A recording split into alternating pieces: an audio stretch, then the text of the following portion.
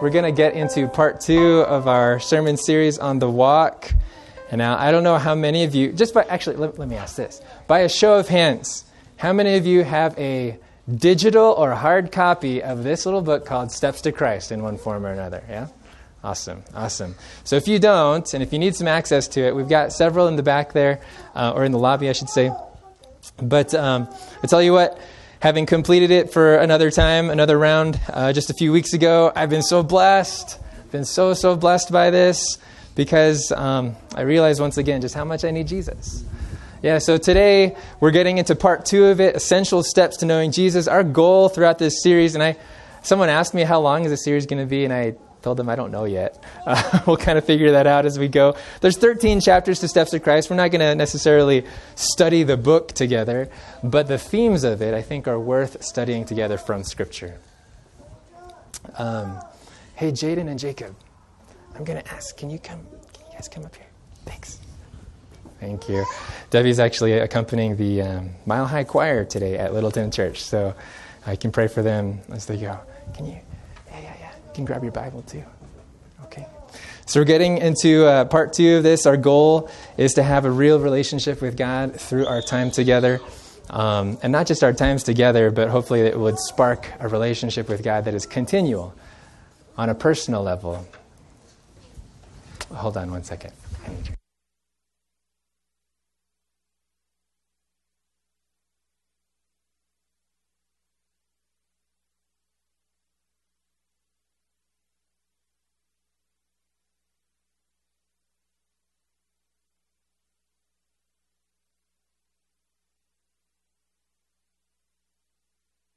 So if you'll go with me in your Bibles, we're going to go to John chapter 1. This is where we started it, because we're kind of using the disciples' lives as kind of a case study of how they cultivated a relationship with God, what kinds of steps God himself took the disciples through. And last week we looked at John chapter 1, and we saw it. The first impression of the disciples was not necessarily something that they saw, but it was something that they heard to see. Right? John chapter 1, if you're there in John chapter 1, verse 29, go ahead and say amen. All right.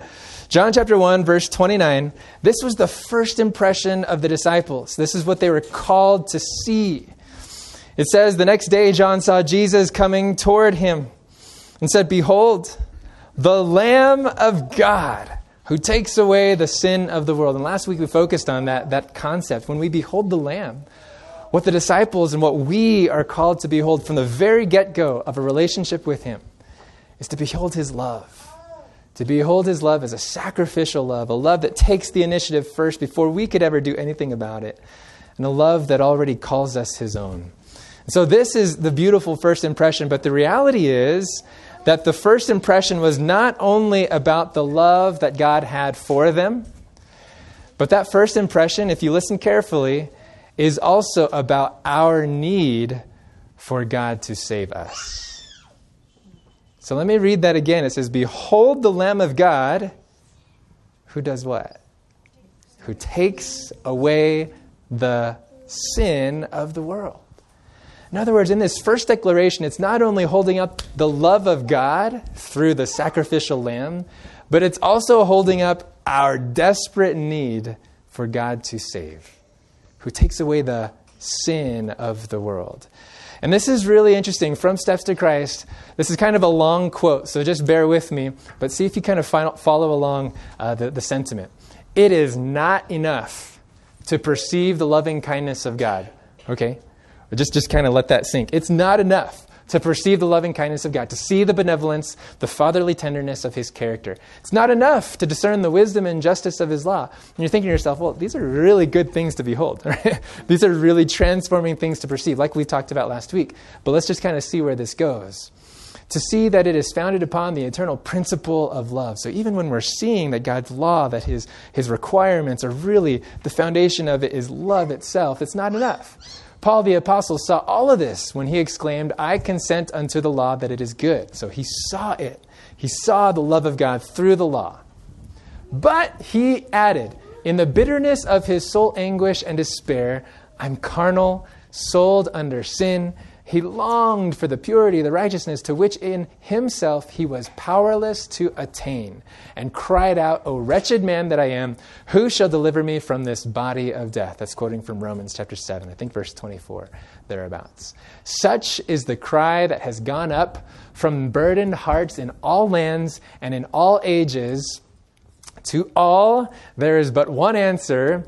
Behold the Lamb of God, the love of God, which takes away the sin of the world. That actually satisfies the need of your heart and mind. Apparently, the kindling that fuels real relationship with God includes more than beholding the love of God, but it also includes being honest with our desperate need for God. I think that's why, just having read the Beatitudes, in the Sermon on the Mount, does anybody remember what the first blessed is? The first blessed is in Matthew chapter 5, verse 3. It says, blessed are the poor in spirit, for theirs is the kingdom of heaven. Why does Jesus start with that? Because apparently at the very beginning of a real relationship with God starts with this soul poverty, to realize that our pockets are empty, so to speak, when it comes to our own spirituality.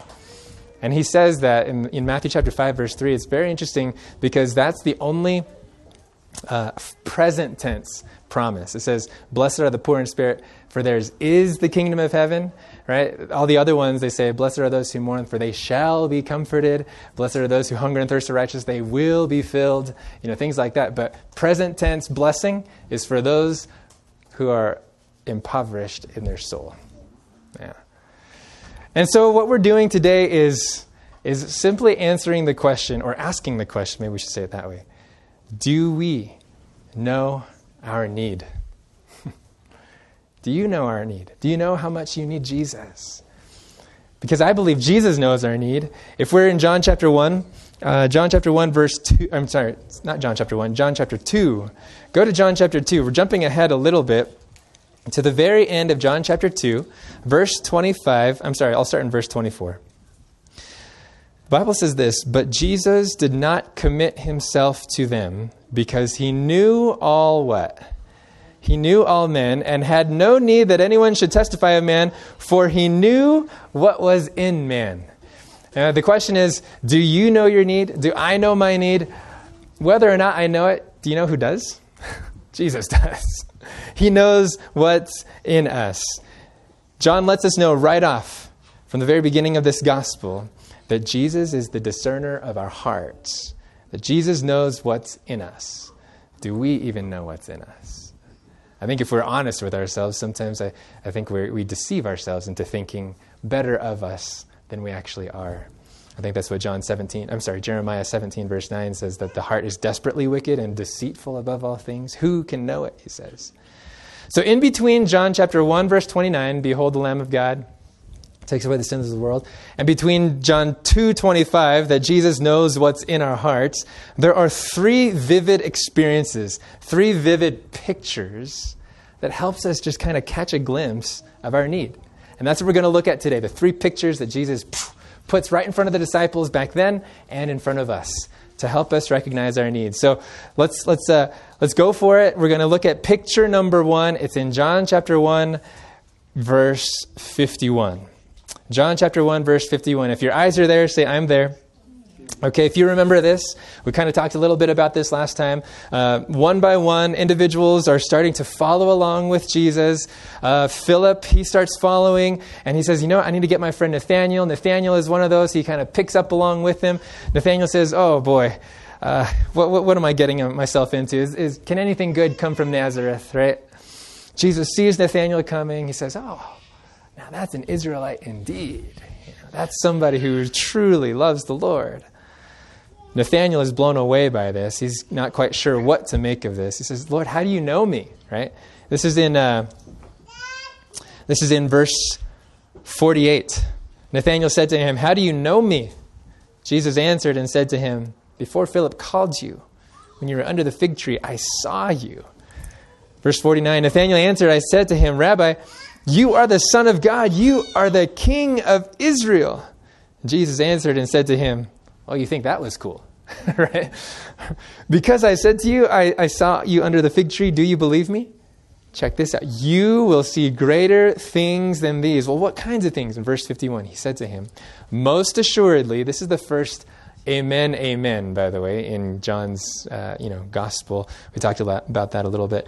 Most assuredly, I say to you, hereafter you shall see heaven open and the angels of God ascending and descending, where? Upon the Son of Man. What in the world is Jesus saying? He's drawing a picture, a very, very vivid picture. It has some Old Testament roots, and we'll get to that in just a little bit. But what I want us to see here, first of all, in verse 51, most assuredly I say to you, hereafter you shall see heaven open. And that's just kind of a big deal, because there are really two implications there. First of all, that heaven's openness had not previously been seen.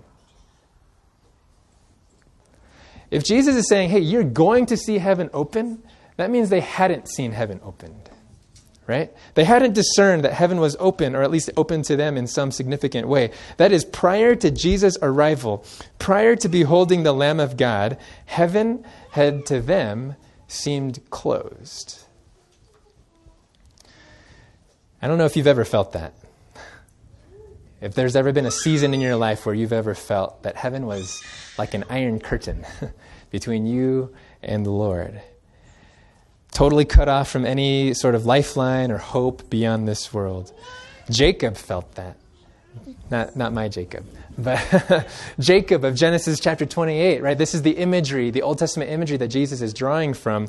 Actually, it was a time where Jacob, he had deceived his father Isaac, who is going blind. At the suggestion of his mother, he went ahead and deceived his father so that he could obtain the birthright. And when you catch up to Jacob in Genesis chapter 28, he is on the run. Why? Because Esau wants to take his life. He feels like, oh man, I got what I wanted, but really this isn't what I wanted. So he's on the run. He feels cut off from family, but you know what else? He feels cut off from the Father. He feels cut off from home, but he feels cut off from heaven.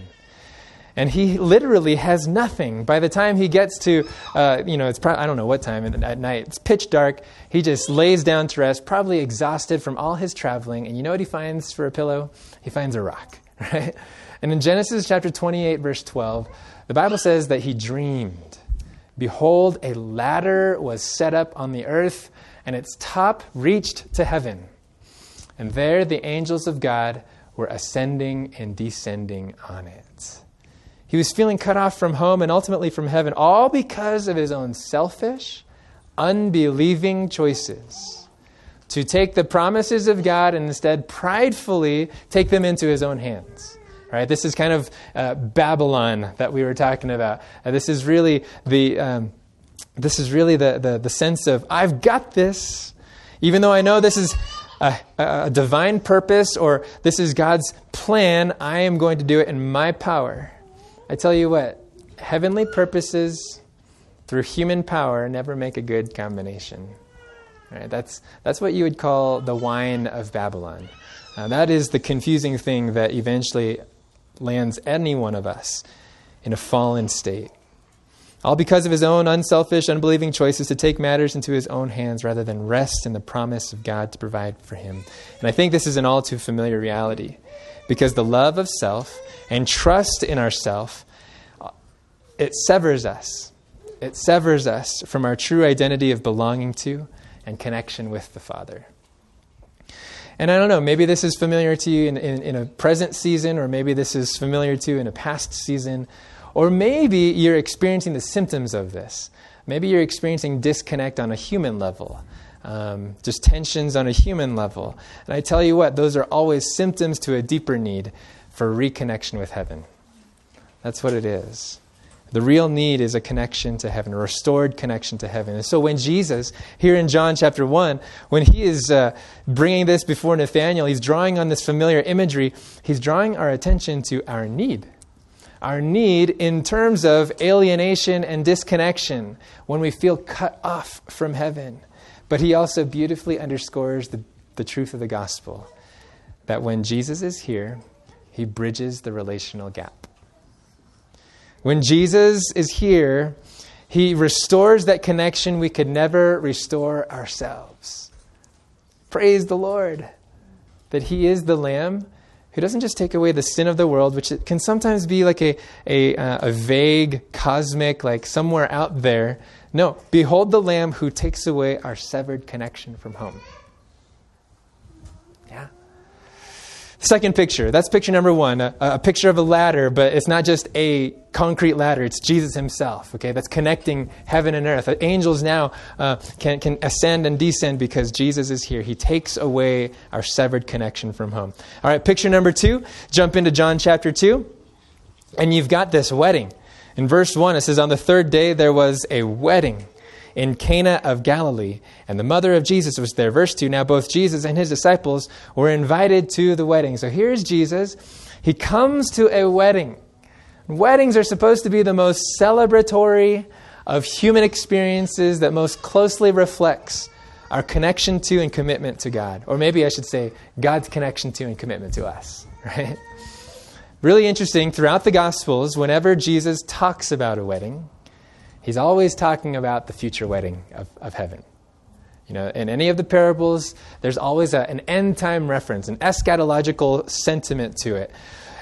So in other words, weddings are supposed to be a reflection of our marriage supper eventually with Jesus, a reminder of our blessed hope that we will have oneness with God once again. The paradise we lost will be restored. Praise the Lord, okay?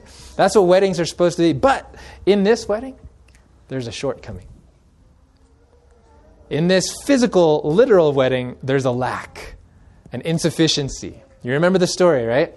Jesus is probably people watching, enjoying himself, just kind of hanging out with his disciples. And someone comes up and says, hey, the wine has run out, right? If this were a Filipino wedding, the rice has run out, you just kind of imagine, where does the party go? Where's that verse, by the way? Run out. Okay, verse 3. And when they ran out of wine, the mother of Jesus said to him, they have no wine. Right? We can get into the dynamics of Jesus and his mother. What does he mean, my hour has not come? Things like that. But here's what I want to focus on. Ran out. The verb itself is an experiential pointer to our need. Okay. Again, we're looking at Jesus. We see his love, but we need to also see our need. And this is what Jesus is confronting with his disciples with from the very beginning. Run out. What's really interesting is that verb, the verb is, in Greek, I think it's hustereo. And it's used several times throughout the New Testament, including the parable of the prodigal son. Do you remember that parable? The story of the prodigal son? Took his inheritance, ran, left his father's household. And while he's spending his money, it's not that runs out. There's a famine that comes into the land, and then it says that when he began to be in want. Right? I think I actually have it here. Luke 15:14, there it is, verse 14. After he had spent everything, there was a severe famine in that whole country. And the NIV says it pretty clearly. Then he began to be in need. He ran out. The prodigal son began to be in want. In fact, it's used by Paul in Romans chapter 3, verse 23. I love how the Amplified Version says this. Maybe you know this in a different way. For all have sinned and fallen short of the glory of God. Fall short. The Amplified Version says, since all have sinned and continually fall short of the glory of God. Really, that's the sentiment. We are in a continual sense of need. We continually run out of the good stuff, of anything that would supply our relationship with the Lord. The reality check here is the oneness that we are made for on the human level, but even more, I would say the oneness that we all long for with God himself is something that if we were left to ourselves, we would always fall short of obtaining. Always. In our human relationships and in our heavenly relationship. We don't have what it takes. That's what the prodigal son reminds us of. He began to be in need. And he kept being in need until he went home. Right? We continually fall short of the glory of God according to Romans chapter 3. And this lack, this need is something that only Jesus can supply. Only Jesus can supply. And do you know how he did it? In this story, I mean, you remember, he takes water, turns it into wine. But do you know where that water was? They filled 6 water pots, specific water pots. Do you remember? Verse 6. Now there were set there, this is John chapter 2, verse 6. Now there were set there 6 water pots of stone, according to the manner of purification of the Jews, containing 20 or 30 gallons apiece. In other words, he repurposed jars that were meant for ceremonial cleansing, right? The ceremonial waters could not cleanse us enough to fulfill our lack. And what I see here is that our man-made rituals they may be functional for outward cleansing, but inward satisfaction of soul is only brought about by that which represents the blood of Jesus. We can do all the cleansing we want, but soul satisfaction only comes from the blood of Jesus. The blessed hope of oneness with God is only possible through the Lamb of God. Behold the Lamb who takes away all our falling short, all our running out, all our lack, all our external attempts to find soul satisfaction. The Lamb can take that away too. Amen. All right, we've got 2 pictures. A ladder that connects heaven and earth. That's Jesus himself. All right, a wedding that's run out, but the blood of the Lamb supplies. And then the third picture is a temple that needs to be cleansed. Go with me to John chapter 2, verse 13. Verse 13, here's the third picture. Now the Passover of the Jews was at hand, and Jesus went up to Jerusalem. He found in the temple those who sold oxen and sheep and doves, and the money changers worshiping the Lord Almighty. Is that what it says? My Bible says the money changers doing business. Yeah. Doing business. So how does Jesus respond? Oh man, I would say this is not necessarily one of those bedtime stories, especially here, the way that John describes it. When he had made a whip of cords, he drove them all out of the temple with the sheep and the oxen and poured out the changers' money and overturned the tables. He said to those who sold doves, "Take these things away. Do not make my Father's house a house of merchandise." When he does this later on in his ministry, he says, "My Father's house. You've made it into a den of thieves, but my house shall be called a house of prayer." Right? He's quoting from Isaiah chapter 56 in those stories. Verse 17, then his disciples remembered that it was written, "Zeal for your house has eaten me up." Woo! So here, just draw the picture in your mind if you haven't already. It's upon arriving to the very place, the Temple Mount, the very place that should make it easy for people to behold the Lamb. Right? The very place that should make it easy for people to behold and offer sacrifices in heart worship, but Jesus finds them bartering and selling sacrifices for material profit instead. And again, it's another pointer to our need. Our need, not necessarily in terms of alienation and disconnection. Our need, not necessarily in terms of what we run out of and our lack. But this time, it's our need in terms of what we fill our hearts with that substitutes for the real thing. We have this tendency to fill our heart temples with meaningless substitutes, with worthless imitations of what only God can be and give and satisfy. Now, of these 3 pictures, the ladder, the disconnected heaven, the heavens closed, the wedding that's run out of wine, those 2 pictures, you can sense that need. When heaven feels closed, right? When you're disconnected. When you've run out. But this need is one that you don't necessarily know you need. Because we fill our hearts with things under the guise of a form of godliness that makes it seem like it should be there. I don't know, maybe I'm talking a little too metaphorically here. But what are the meaningless substitutes? The things that imitate what only God himself can be for us, can give to us, can satisfy in our lives. The zeal that Jesus demonstrates here is pretty strong, right? The disciples were remembering, it says, in the moment, they remembered that it was written, "Zeal for your house has eaten me up." I was looking that word up, and apparently zeal, it's kind of like an onomatopoeia, is that right?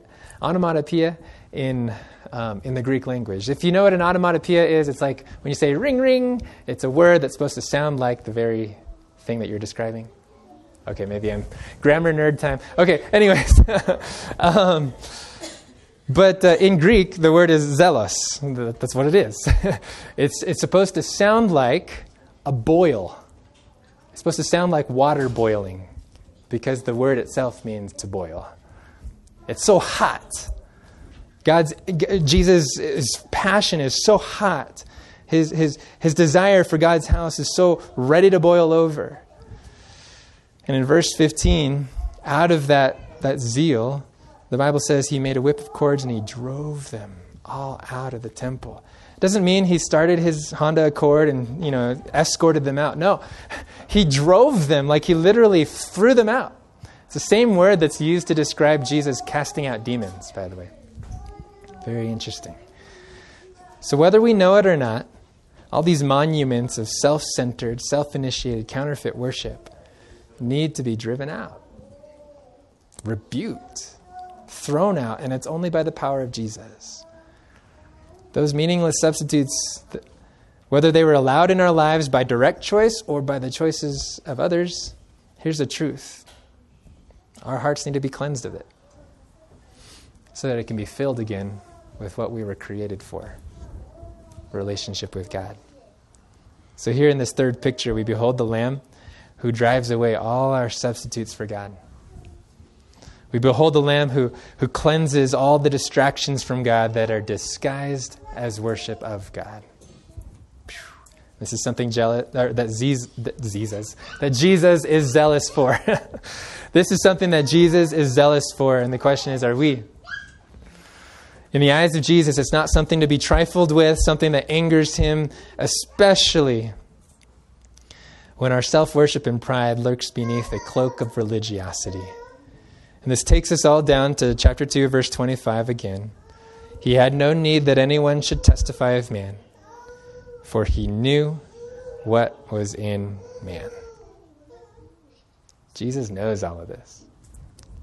He knows what's there. He knows what needs to be driven out. The question is, do we know it?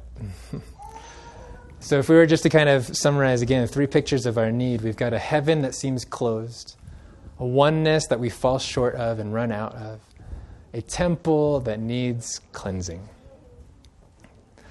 Do you sense your need today? I don't know, maybe we sense this in multiple ways in the same time, but there are different seasons of our lives. And I just want to appeal to us today to do what the disciples did and behold the Lamb of God who takes away those needs. That sin, that closedness, that falling short, that the substitutes that we need cleansing from.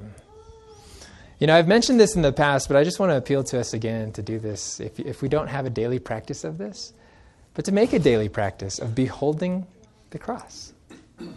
Whether it's, for me, what I've been doing lately is I've just been going to Matthew chapter 27, verses 24 to 54, and just reading the story of the cross. But as we do that, behold the cross to see his love for us, but also to see the need that required such great love. We can look at the cross and say, wow, that was so extravagant. Was it really? That's what was needed to save my soul. Which tells me it's not just that God's love is so infinite. It's my need is so deep. The reason why he jumped from so far a height is because I was at so far a depth. Wow. The cross reveals the infinite love of God and the infinite need of our souls. And so if we can take time to be honest with that need every day, man, I think we're on the road to a walk with Jesus. So how you sensed your need today?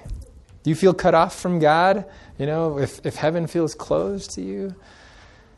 Do you feel overwhelmed at times with a sense of your own lack, like you just don't have what it takes to have a soul-satisfying life? Are you aware that you've filled your life with a mere form of godliness and sometimes that's the hardest one, like I said, because we can feel completely content with that.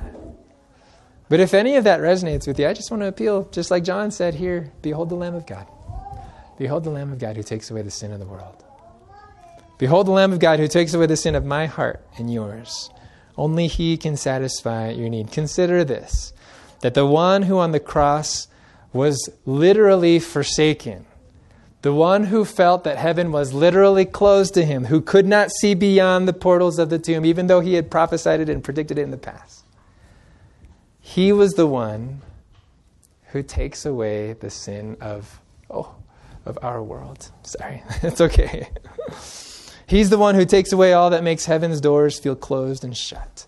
He's the one that takes away that self-trust and unbelief, the taking matters into our own hands that alienates us from heaven. All because he was forsaken. Man. Consider this, that the one who gave himself until he had nothing left to give. Like it says in Matthew chapter 27, I think it's in verse, anyways, in that story of the cross, it says he yielded up his spirit. And if there was more to yield, he would have yielded it. The one for whom everything was literally run out, he takes away all our running out. He takes away all our unsatisfying efforts to make our relationships whole, all that falls short of his glory. And consider the one who was arrested by the very people who were content with their form of godliness, who prayed for the very ones. Forgive them, for they don't even know what they're doing. He's the one that takes away all that we substitute for God. He's the one who takes away all that needs to be cleansed from our heart, the form of godliness that just kind of shrouds us and insulates us from feeling any sense of need. He takes that away too. So simple question today. Do you want to behold the Lamb of God? Yeah. Not just to see his love, but also to be honest with our need. And if that's your desire, maybe we can try singing that chorus one more time. I need thee, oh, I need thee. I need thee, oh, I need thee. Every hour I need thee. Oh, bless me now, my Savior. I come to thee. Let's pray. Lord Jesus, we want to be as honest as we possibly can. But even that sense of honesty, I think, is a gift from you. And so, Lord, today, whether we know it or not, we confess our need. And we give you a green light to work in us a deeper sense of honesty with our own hearts. That out of a sense of need, we would always appreciate and receive the love of God. Last week we were praying for the divine capacity to comprehend with all the saints what is the height and depth and length and breadth of the love of God. And today, God, we want to offer a complementary prayer. God, cause us to see your love in proportion to the capacity we have to perceive our need for that love. Lord, give us a full comprehension of how much we need you, so that we can truly walk with Jesus. And so we surrender our disconnect. We surrender our insufficiency. And we surrender our substitutes. Thank you for being the one who takes all this away. Because we pray in the saving and powerful name of Jesus, let everyone say, Amen.